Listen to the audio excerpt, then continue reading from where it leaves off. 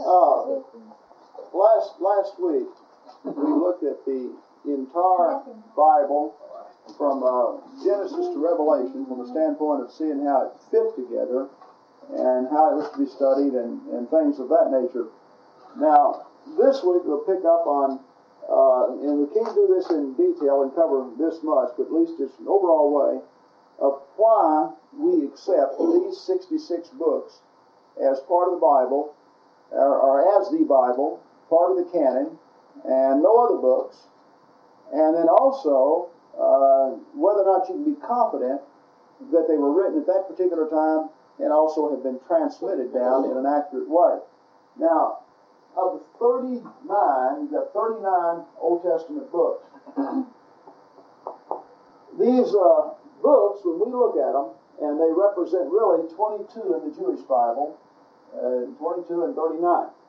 Now, what I'm going to give here is just a few simple ways to approach it, and not going, obviously, into all the detail of how you would examine each individual book and things like that. But suffice it to say that when Jesus comes on the scene,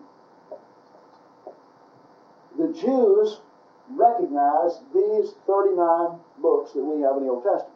Okay? Jesus, this was their Bible. The translation that he would have read from in the synagogue was the Greek Septuagint, which was a Old Testament translation going back 280 to 250 BC. Okay? That's the Greek Septuagint. And by Septuagint, it simply was translated, had reference to the 70 top Hebrew scholars who translated from Hebrew or Aramaic into Greek. Okay, here's an interesting thing, that from the time of Malachi, the last book in the Old Testament, to Jesus is 400 years. The Jews did not add anything to those 39 books in 400 years. See, that's significant. It shows that the Jews were very careful about what they regard as part of the canon. And so for 400 years, there had been nobody stand among them and demonstrate himself as a prophet of God. And the interesting thing was, there had been a number of people claiming to be prophets of God. The Jew recognized a prophet of God as one who was confirmed in some miraculous type way. Now, one way was the miracle itself, okay? Another one was prophecy, or both.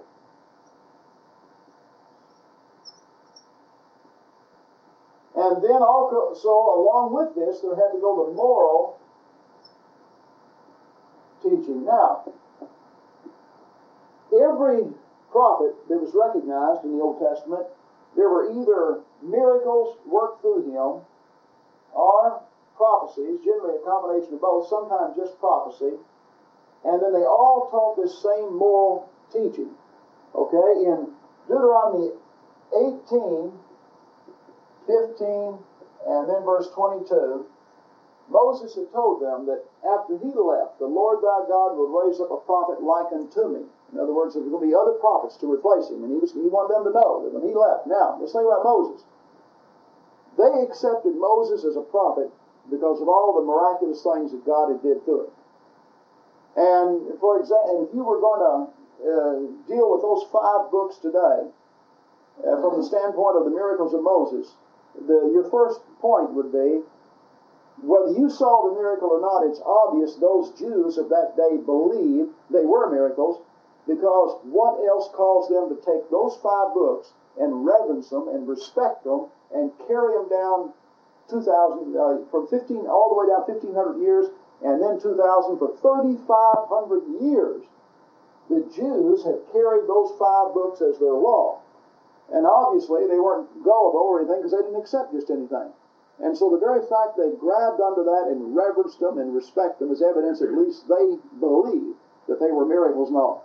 But then something else happened within those 5 books, and that is those books contain prophecies of a Messiah to come. They set in motion a series of sacrifices that pointed the way to Messiah. It gave the order for a tabernacle that had its types, and it was a type and shadow of some things in the New Testament. And like we mentioned last week, it had a health code. It was absolutely perfect that you can't improve on to this present day.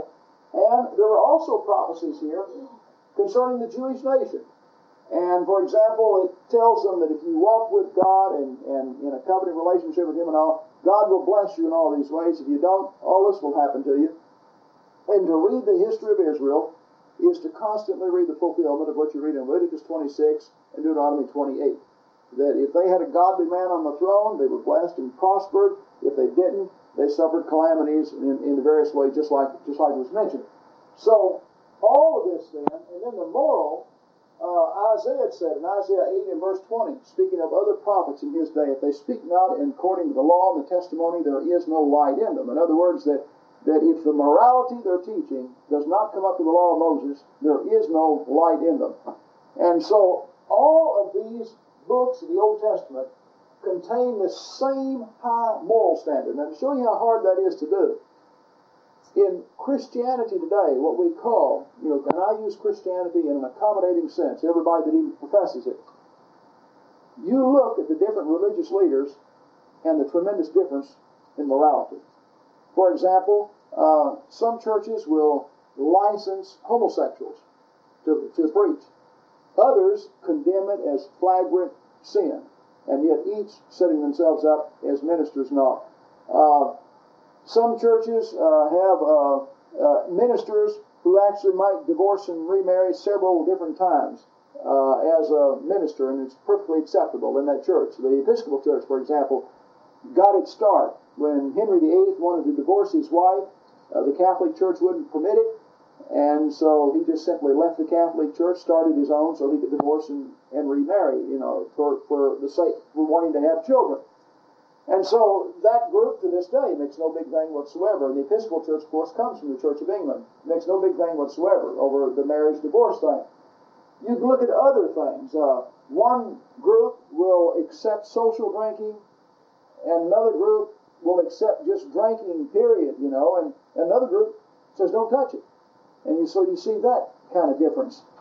You see it in even the dress. One group, the preachers will stress being very modest, and the others, they may mix swim, wear the bikinis out on the beach or anything like that. It's just no big deal.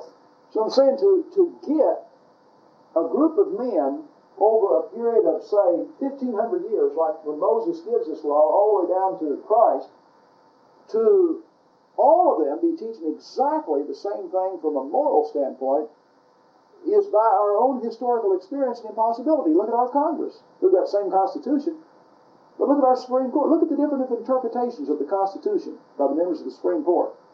And look at the difference in our Congress, the tremendous difference between a conservative Republican and a liberal Democrat, or a liberal Republican and what on.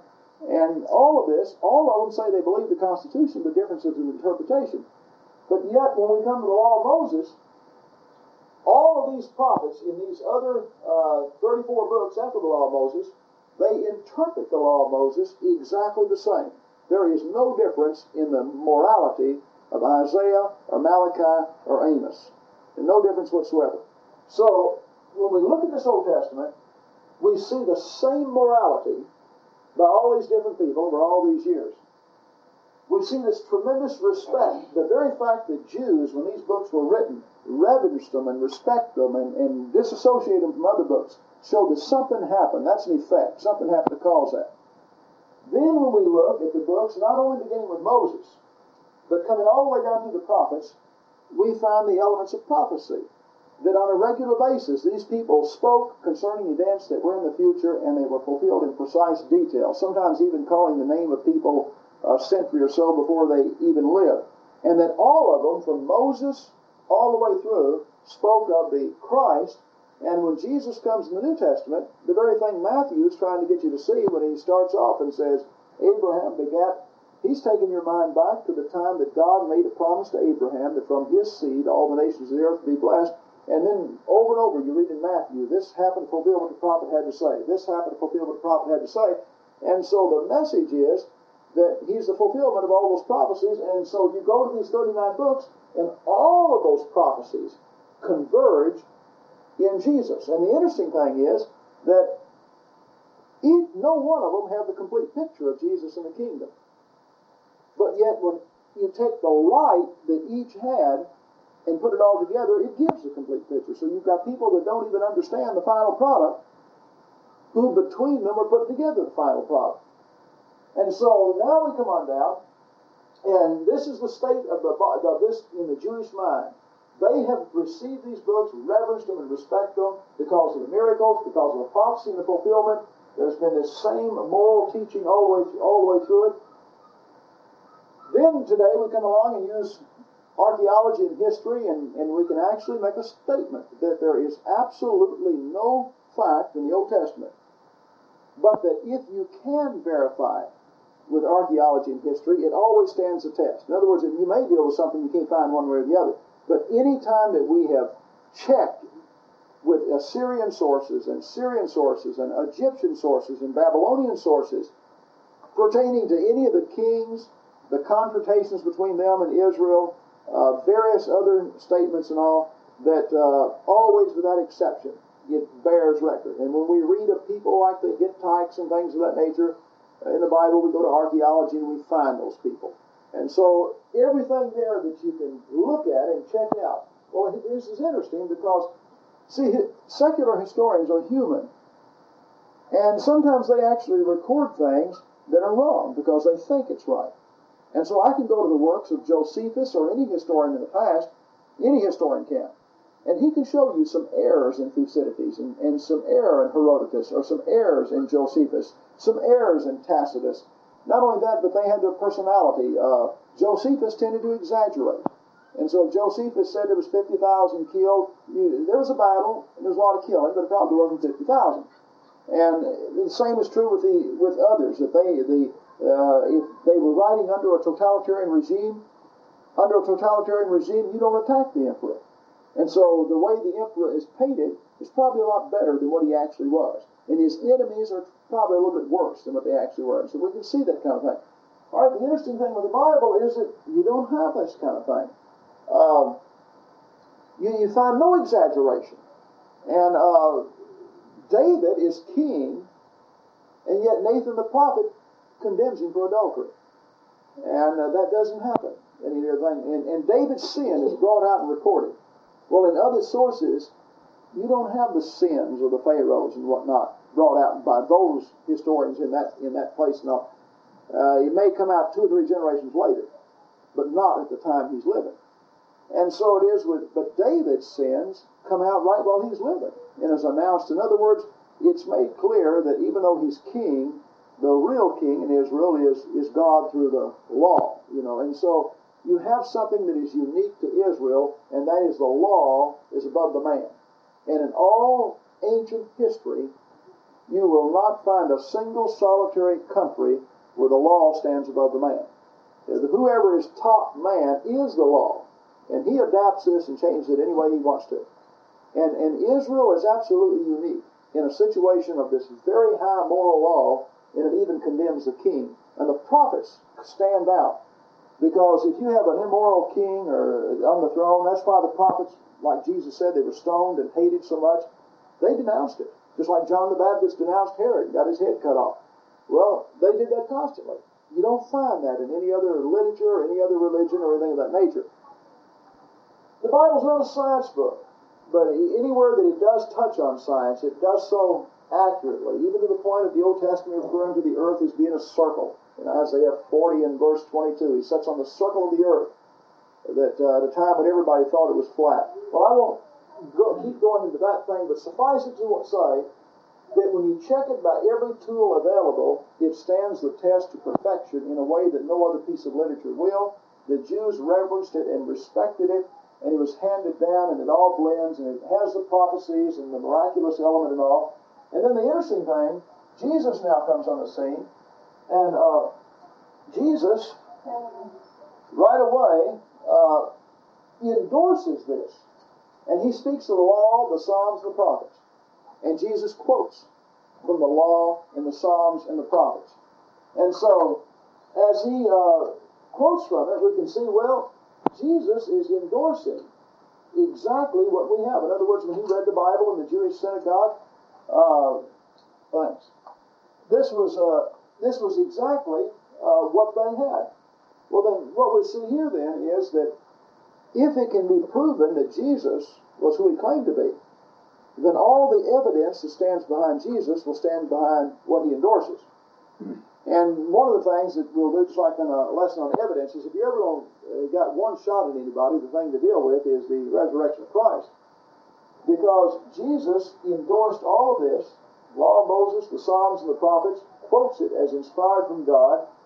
And in the New Testament, Jesus actually endorses it in advance by telling you that the apostles will be guided by the Holy Spirit, that the Holy Spirit will give them a remembrance of all that he has taught them, and the Holy Spirit will guide them on into truth. And so that he endorses the apostles in advance, and he endorses the Old Testament retrospectively. And so if it can be proven on the basis of the prophets and the apostles that he is who he claimed to be, then this makes the whole thing stand. But first you have to prove. That's why that when I deal with Jesus in a lesson on evidences, I do not start out with the assumption that the Bible is inspired of God. I start out looking at the Bible as just pieces of literature and facts from history, and just like in that lesson that I advertised, that using only those historical facts that non-Christian scholars recognize, the only facts that I'll use is those particular historical facts that are recognized by non-Christian scholars. Well, if you can take that and prove that the resurrection is a fact, well, then the rest comes into focus. But it's a lot of times Christians make the mistake of trying to use the Bible to prove Jesus just because the Bible says something, when in reality the person doesn't believe the Bible. Just make it clear to them. This book here is really 66 books, and it's historical documents that come down through the centuries, and there's a lot of facts in there that even the highest skeptics now acknowledge as historical fact. And so let's just forget about the inspiration and look at those particular historical facts and see what we've got when it comes to the resurrection of Jesus and the various things about it.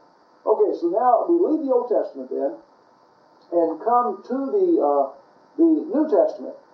Now, let's see, I bet I didn't left my little eraser. Now, Steve, would you get it? He can get it. The tall chest of drawers, the very top drawer in the room in my study downstairs. It's got, I believe that's the one that has the razor. If not, just a damp rag will take care of it. All right, when we come to the New Testament, we wind up with 27 books, and what we're going to do in this is somewhat of what, in a brief way, of what McDowell covers on the manuscripts themselves, and we'll look at a few other things. But we want to take and look at these 27 books that we have in the New Testament.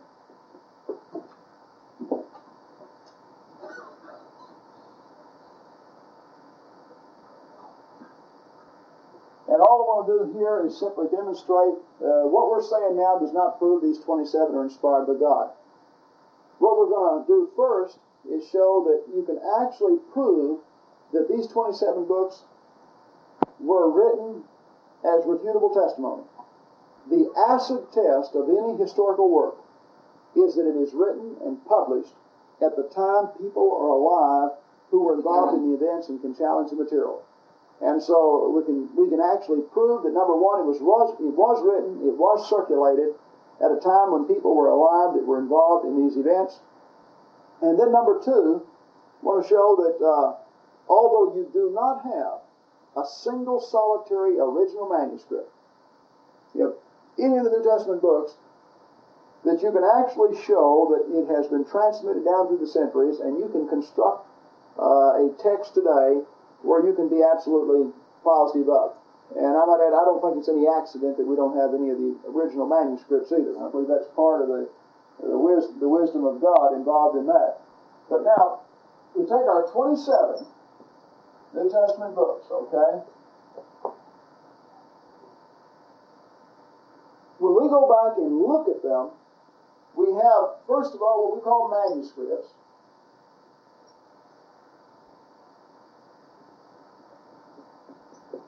And versions.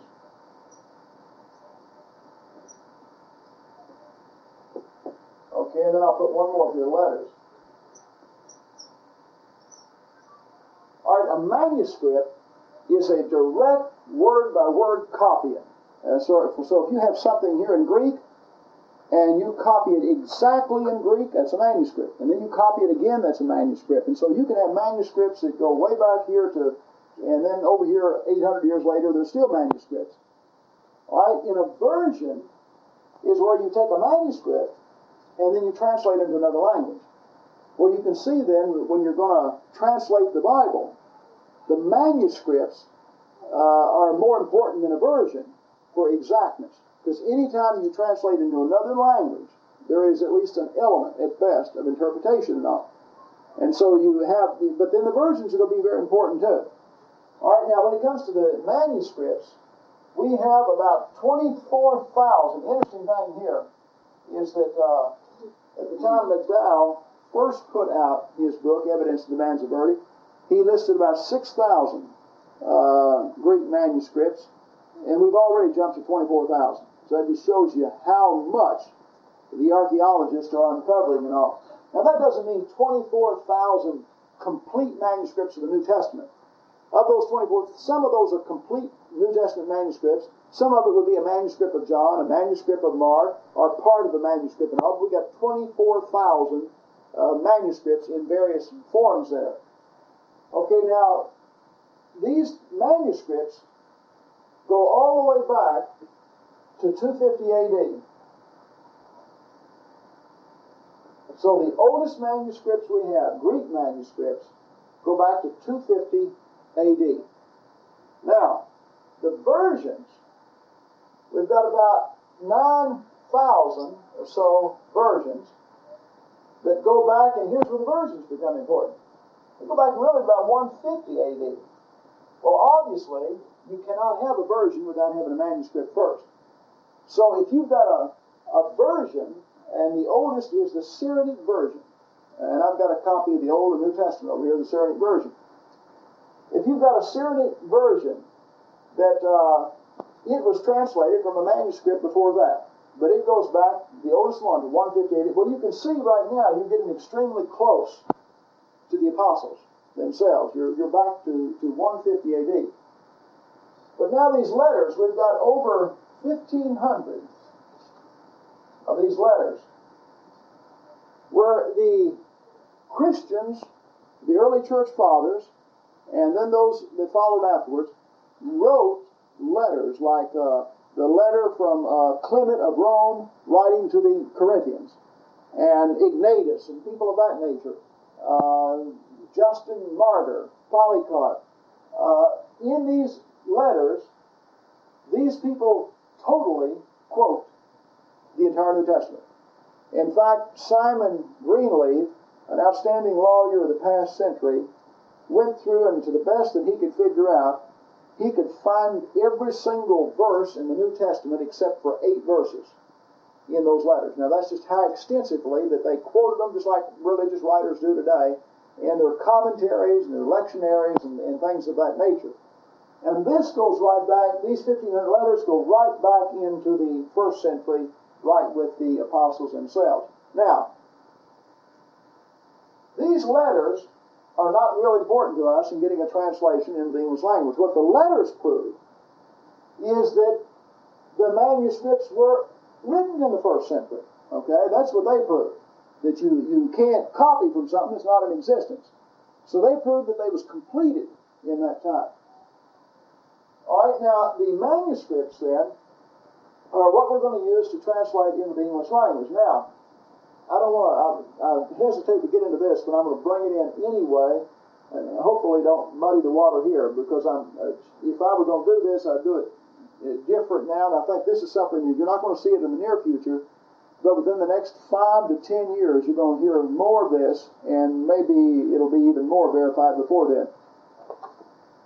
For a number of years, there have been some scholars that believe that the Bible was not originally written in Greek, but in Aramaic.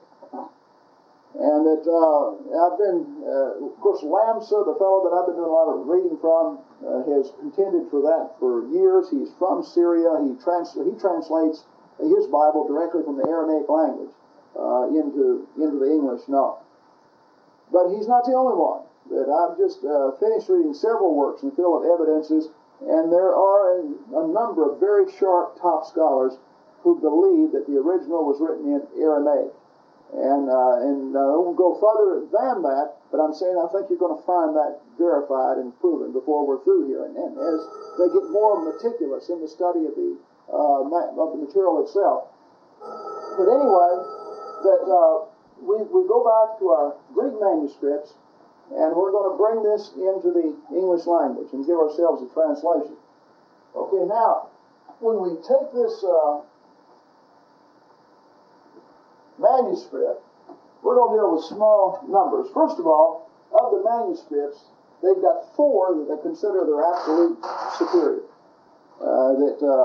That is the Sinaitic manuscript found at Mount Sinai, the Alexandrian manuscript found at Alexander, Egypt, and then the Vatican manuscript that belongs to the Catholic Church, and then the Ephraim manuscript itself. And so these four manuscripts, each of them contain the complete New Testament, and they are considered the best of all we have of the New. In other words, of all of the complete manuscripts of the whole New Testament, these four are considered absolutely outstanding.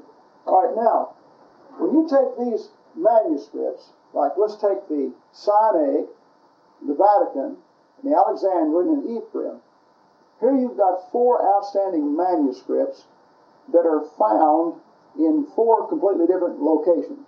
So let's put them side by side and we see what happens. We just lay the four down together. In fact, we can throw in a few more, but for simplicity, I'll just deal with the four. And what they find is when they lay them side by side, Matthew next to Matthew and Mark next to Mark, and they go through and start reading, that on 7/8 of the material, they are absolutely in perfect agreement.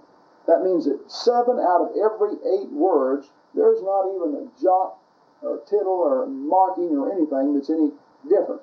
So that any discrepancy, any difference or anything would hinge on one word in 8. But from 7/8 to 15/16 of the material, the only differences they find is, keep in mind that they didn't have copy machines or anything of that nature then. And so the scribes were professional copyists. And just like when you copy, in fact, it was interesting to me, I sent this out and they did a good job on that, but there's 2 mistakes. There's 2. Number 1, they left the A off on against, but now whether I left it off when I sent it out to them or they, I don't know. It could have been me. And this should have been plural, Christian Evidences.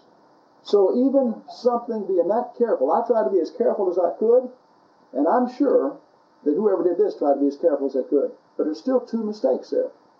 Okay? But then look at the nature of the mistake. I know that there's, in fact, this word against down here, that I read it through the first time that I realized I made a mistake, because my mind subconsciously put it there. And a lot of times I could show you, I do this in a class, I used to when I taught reading to kids, go through and specifically knock out individual letters, and you'd be surprised how many times you can do that and you won't pick them all up. Your mind will just grab the word. Well, from 7/8 to 15/16, the only mistake, the only discrepancy is where a scribe has left off a letter or has not done. So, first of all, if you didn't have anything but one manuscript, you could get it from 7/8 to 15/16 perfect, because you could figure out that individual letter with no problem.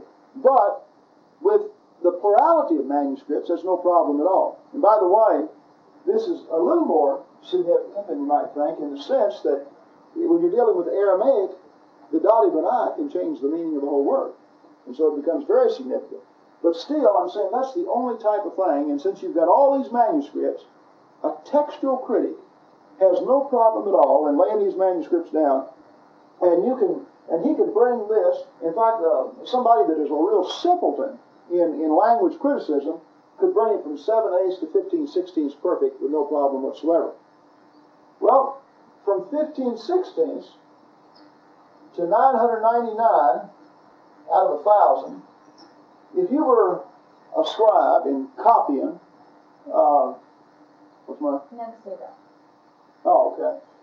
If you were a scribe and copying, the most common mistake you would make would be to leave out a letter every now and then, or to write a letter that looked like another letter, or knocked out an I. That'd be the most common mistake. The next most common mistake you'd make would be to leave out a word.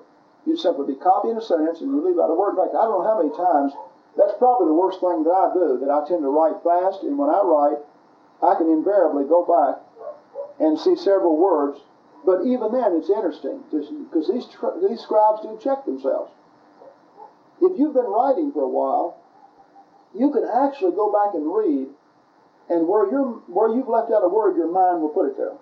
It really will. In fact, there again, if you're a fast reader, you can read material where somebody else has left out words, and you can read through it, and in fact, this is an interesting thing, a slow reader is more apt to pick it up.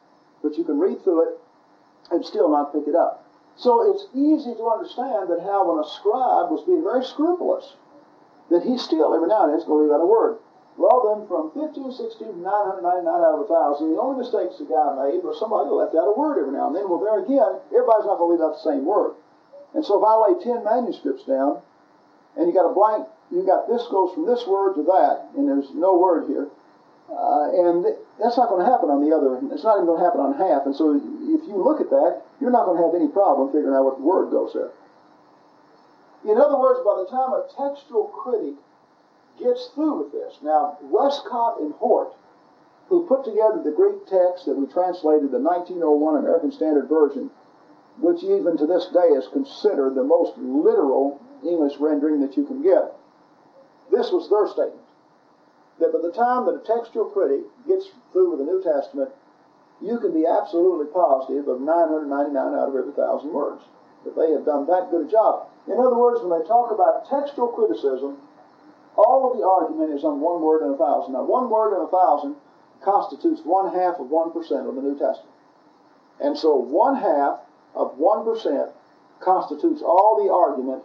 And the thing of it is that 1/2 of 1% involves material that, whether it's there or not there, it really doesn't affect anything.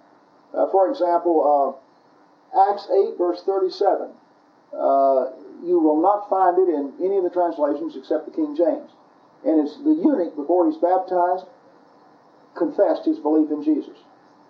All right? The older manuscripts don't have that confession there. Well, obviously, the confession of Jesus is taught in other places, numerous other places. Well, what happened here, to the best that we can figure out, when a scribe was copying this in the 2nd, 3rd century, it was the practice of the church to confess before baptism. And so he just thought, he honestly thought he was improving the text. And anytime you have a series of words, the scribe really has not tried to mutilate. If they have left out something that he thought should be there, he just simply has included it. And so, on the other hand, it really doesn't matter whether or not it's there, but it's a very simple thing that some scribe actually thought he was improving it by putting it there. All right, the same thing, you might read something in, we'll say, Mark, and then in Matthew, that same statement may be questioned. In other words, it's in Matthew, but it's challenged because of the way it's fit into the material. Well, what happened again is that some scribe, when copying Matthew, noticed that now when Mark gave this account, he also said such and such, and so he went ahead and added it and thought he was improving Matthew's account. All right? There are several other passages, 1 John 5:8, but anyway, several little things like that, of where there's a certain phrase or statement that is questioned. The end of Mark, the very end, from Mark 16 after verse 8, that section is challenged. I might add that you can present a good argument either way on that, because it's the last page of the manuscript itself. But anyway, those 8 verses are challenged. Again, whether they're there or they're not there, what is there is taught in other places. So suffice it to say that not only can you get it down to accuracy of one word in 1,000, but even then you're dealing with things that does not in any way affect the text itself. There's no particular doctrine affected or involved in any way. So what we can show is that by looking at those letters we can take the New Testament and take it all the way back to the time of the apostles themselves, written in the first century. By taking the manuscripts and by using textual criticism, we can give a product today. When we say 999,000 words, now we're not saying that you can pick up an English translation and it's going to be perfect tonight. We're saying that the Greek text that English translation comes from. Because then when you translate from Greek into English, you definitely are going to have some areas of interpretation. And so again, you're going to wind up where there might be a few areas, a few places. For example, the New International, which is the version that I read from most of the time. It's, I think, an excellent translation and all. But where it says, where it should say the flesh, they put sinful nature. Well, the most common belief among Protestant theologians is the doctrine of total depravity, that you are actually born in sin, and then you're incapable of any good until the Holy Spirit regenerates your mind in some miraculous way. But there's a difference between saying just the flesh or your sinful nature. Well, the literal Greek is flesh, but because of their belief in that, they put sinful nature. Well, it doesn't bother me because when I read it, I know. But again, if you already believe that doctrine and you read that, it would reinforce that in your mind. All right, another example. When you read in 1 Corinthians, in the King James Bible, you got this statement, unknown tongues. Well, if you read in the Greek, you won't read that word unknown. You just read tongues or languages. And if you look at it in the King James very carefully, you'll find out it's italicized. Because, see, now one thing, the King James was very, very good in 1611 when they did this. Anytime they supplied words to improve what they thought was the understanding and the transmission of it, they always italicized those words. One of the criticisms of the New International and some of the modern translations is that they do not italicize the words that they supply to convey the meaning to you. But the King James did. If they had to supply even a word to convey a meaning to you, they italicized that word. But the point is, a whole doctrine was built on the unknown tongue when really it's not even in the Greek. You know, that Paul even tells you in that same text that there is no language without significance, and he's actually condemning them for getting up and speaking in a way that other people can't understand. He said, if there's no interpreter in the church, then sit down. He said, I'd rather speak 10 words that could be understood than 10,000 words, you know, that somebody cannot understand. And so that whole process is really being condemned. But anyway, just a couple of examples there of how that there is interpretation when you come to a translation. And so when I say accurate 999,000 words, I'm talking about the Greek manuscript and not about the English translation. And also, in fact, I don't believe that if anybody, if they're reading for understanding and really want to get precise with it, the thing to do is not read from just one translation.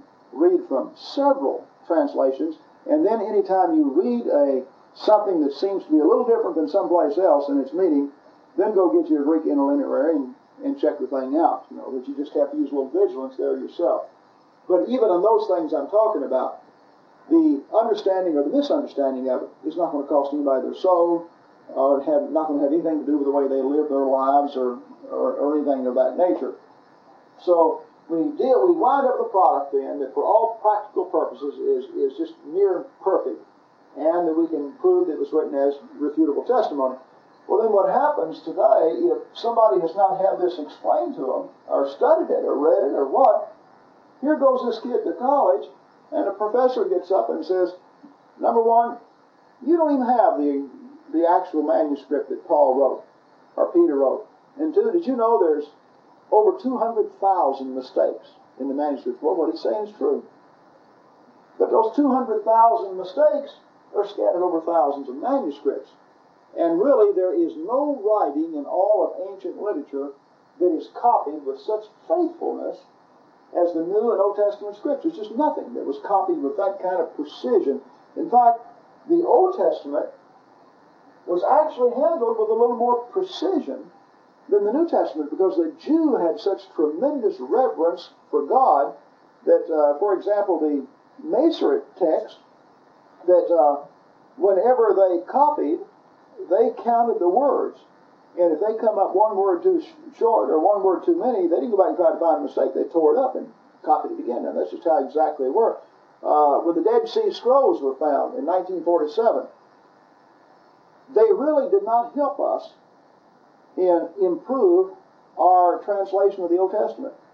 What they did is show how accurately it had been translated. For example, the Isaiah that we had was translated from a manuscript that was really the 9th century A.D.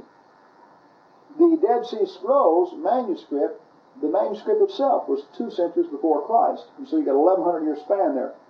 And when they took the Isaiah in the 900 A.D. manuscript and compared it with this 200 B.C. manuscript, you did not even come up with something that you could improve the text with. Nothing significant or anything. And so that just simply showed how meticulous that these people had copied that, down through the years. So suffice it to say, in either way you go, you get a document that has been copied like no other document that's ever been written.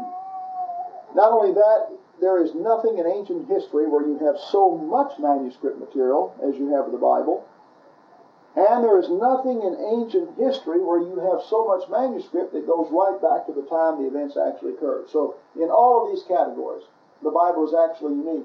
Even in the 150 AD, when the Bible is being translated in all these other languages, you cannot go to any other work and show that just so soon after being written. Before you translate something from France into English, or German into English, or vice versa, it has to be something that has really established itself here and has caught people's attention so that somebody wants it in another language. There has just simply never been the work written that just immediately, within even that generation, it's going out into just literally multitudes of translations. Another thing... I saw a show on television the other day. They were talking about these missionaries down in South America and working on translating the Bible into these obscure languages of some of these tribes that would maybe just have, 100 or so people in the tribe, and they were translating Bibles for that particular tribe. They had actually developed the language. The people didn't have a written language, and the missionaries developed a written language from the things they did, taught the people reading and writing from the Bible they translated for them to. I've read about that. The interesting thing too, the number one force behind literacy in the world has been the Bible. When they started schools in this country, there was no public schools. The first private schools were started primarily to teach people to read, and the motive behind it is so their belief that everybody should read the Bible. But the motive behind literacy initially was not like we think of today, great education, like a good living. But back when you did a lot with your physical body, instead of so much with the mind and all, they really didn't think that way. The number one motive behind literacy was to be able to read the Bible. And that was and it has been the number one force all over the world. And there's been several languages that have literally been put into print and a language developed for that precise reason, just so they could actually read the Bible. And right now, it's been translated into every single solitary major language, and the vast majority of even dialects, and again, you couldn't say that of anything that's ever been written. I mean, just in any way you look at it, it stands as a very, very unique book. All right, now, on the New Testament, from a standpoint of inspiration, you have the same thing now. First, you have the miraculous element involved. Well, there again, I didn't see those miracles, but I do know that when Paul writes to the church of Corinth, for example, he talks in a matter-of-fact way about the miraculous that they have as a result of him being with them. And he talks about his own credentials as an apostle. In this letter that he talks so freely about miracles and about his own credentials, in that very letter he's rebuking them so strongly for a number of sins and the way they're worshiping and all, and they just simply receive that letter and they don't argue with it. And even when Clement of Rome writes them in 95, he quotes from Paul's 2 letters that he wrote and brings up some of the same matters again. So I'm saying the very fact that that body of people will receive a letter and not challenge that statement, and then the letter itself is written for a man telling him, hey, you better straighten up your life. Well, what you're going to say, who are you?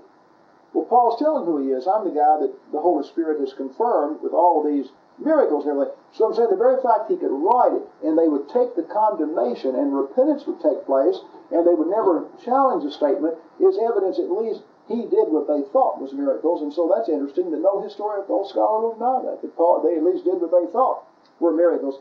So that's one thing that we know, that it had the miraculous. Second, it contains the eyewitness testimony concerning the death, burial, and resurrection of Christ. And the way we evaluate testimony today is just like today. I spent about, I guess each day I've spent about an hour and a half watching these testimony on the Iran-Contra affairs. And the interesting thing to me was that, the same thing happened way back in Watergate. But here you got all of these congressmen sitting back here, and the audience watching, and Poindexter testified, and they weren't satisfied at all. Schultz gets up there, and everybody's happy with him. What Schultz was saying was bearing out with all the other facts that they had. They didn't catch him lying a single time. And he's the only one they didn't. The only one they didn't catch. So out of all the testimony that's been given by North and Poindexter and all, the most valuable is going to be Schultz. And so we evaluate testimony on the basis of truth is harmonious. And anytime you have two things in conflict, one has to be wrong. And so then you get the peripheral facts, and we find out what harmonizes here. And on the other hand, if you can have a plurality of people testify, and they use their own vocabulary and their own expressions, and they say it in different ways, and one will add one thing that another doesn't, but yet it all jives like a glove, you know you've got truth, because that's impossible unless you've got truth. It'd be just like you and I trying to lie about something, all of us together trying to lie about something, and then I had to go in a room, and you go in a room, and each of you go in a room, and then we write about this thing that we've decided to lie about, and somebody's going to read our testimony. There's no way we're going to write something that will perfectly coincide or anything like that. And so, with the New Testament, you get these documents that just literally come together like a glove, dealing with the life of Jesus, his death, his burial, and his resurrection. And so you wind up, it's no accident that God has given us Matthew, Mark, Luke, and John. He could have given us one. He gave us those 4 documents written by 4 people with 4 completely different personalities who looked in Jesus. Matthew was a Jew looking at Jesus from the standpoint of the man that fulfilled the prophecies of the Old Testament. And that was primarily what he was interested in. Luke is a Gentile historian who's looking at Jesus and looking at him in those aspects of his life that would be fascinating and interesting to a Gentile. John had a personal relationship with Jesus that was closer than any of the others, and you have the individuality and the personality and the person of Jesus more in John than you have in anything else. And John wrote for a particular reason, that the deity of Jesus was being challenged, and he was handling that argument in his book. Mark is the gospel, in the first century, Mark was referred to as the gospel of Peter according to Mark. And you can see the personality and the characteristics of Peter in Mark. And so you've got 4 personalities in this, and yet they all jive. You've got the same personality. Now, another thing to think about, one guy made this statement some years back. When you just read this, if you don't even know anything about a lot of things that we've talked about, that personality called Jesus stands out as the most unique personality that's ever been developed on the pages of any literature. So here is this absolutely unique personality, but he comes forth 4 different times. Well, how do you have 4 different books that perfectly come up with that personality? And this man made the statement, if Jesus is the product in any way of man's imagination, then water has indeed risen higher than its source.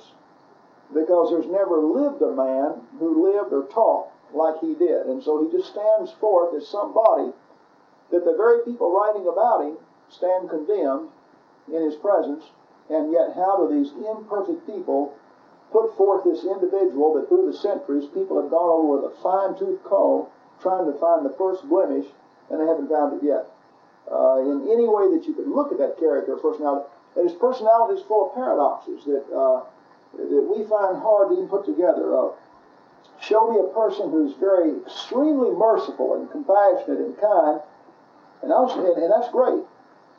But generally, I'll show you a person also he probably is not going to be the firmest person to stand up for something, because he's going to be so concerned about other people's feelings and all. Show me this person that's willing to stand up and take a stand on whatever he believes is right and be firm and not give an inch, and I'll show you somebody that probably lacks a little bit in compassion and has to work at it there. I have never met, personally, anybody that I thought put it all together. That in our imperfect personalities, we just simply pick our weaknesses and strive to work on them, but we just don't put it all together. And yet here you've got this personality that is extremely compassionate and kind and unworldly and moral, and yet will look the leaders right in the face and call them hypocrites and whitewashed tombs and never back away from anybody on any situation. And so all this uniqueness revealed in that personality in Matthew, Mark, Luke, and John. All right, then Matthew, Mark, Luke, and John show the fulfillment of all those prophecies in the Old Testament. So what you're getting in the New Testament in the way of evidence, you have the convergence of all the prophecies in the Old Testament of the Messiah and his kingdom converging in the New Testament. Then the eyewitness testimony pointing back to Christ himself. And then out of that there is the predictive element of one that we've traced all the way through the New Testament, in that Jesus, at a time when Christianity was nothing and Judaism was everything, was predicting the total destruction of their city, their temple, the overthrow, and that Christianity would fill the earth. Something that would have sounded ridiculous to the Jew of that day, and yet that's exactly what happened. And in it itself fulfilled Old Testament prophecy.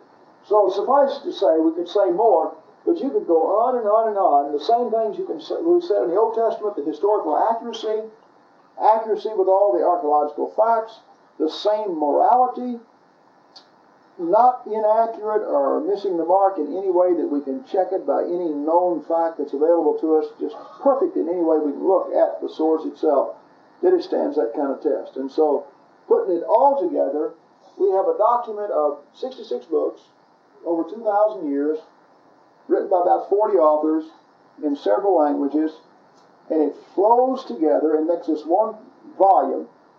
There was no one of the writers that got to read the entire product, and yet it fits together like a glove, the entire thing. So when you're through with it, you can literally wind up positively saying that that book could not exist and contain the material that it contains and the way that it contains it and all, except it had the same mind behind it all, and it's inspired by God. And then to appreciate fully the Bible, one has to ask the question, is just like Urban Linton in his book, A Lawyer Examines the Bible, made this observation. He said to fully appreciate it, you have to ask yourself the question, what could God do that he did not do to make it even more, the evidence even stronger? What could he possibly do to make the evidence even stronger from the standpoint of revealing material in history? Keep in mind that when it comes like even to Jesus, in order for me to see it, he'd have to be crucified in every generation for 2,000 years in order for me to see it. And then, where do you crucify him on the earth right now so that everybody can see him? And where do you crucify him in the first century so that everybody can see him?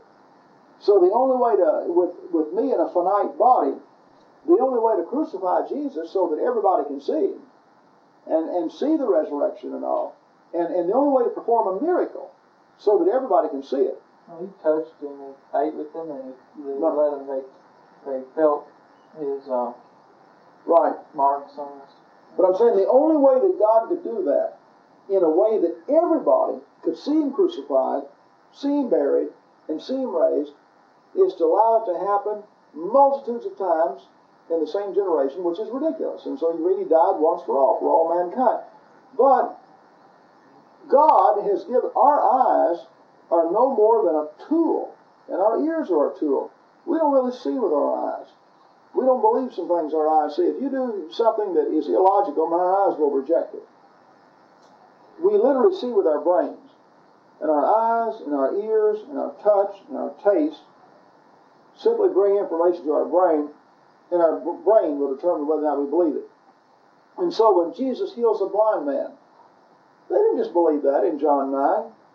They said, hey, was he really blind? And they said, well, he was born blind. They said, well, let's talk to the mom and daddy. So they go get the mom and daddy, and they say, yeah, this is our son, and yes, he was born blind. And other people come up and say, yes, this is a blind man that stand here and begged all the time.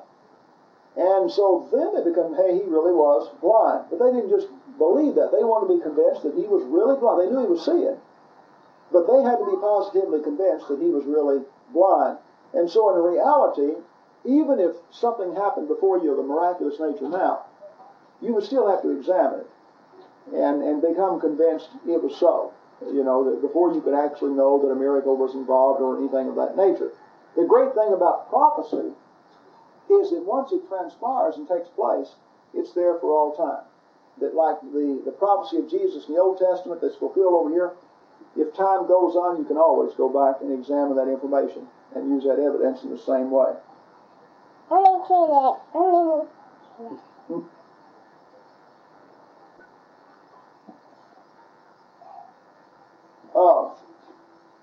Anybody have any comments on that?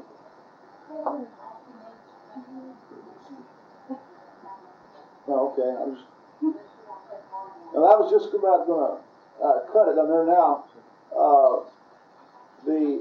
What Steve got into is what the material that you get into when you go to examine, you know, the resurrection of Christ and that kind of thing. We were just looking at the Bible from an overall standpoint, and then you can get into that and spend the entire several lessons just on the resurrection of Christ.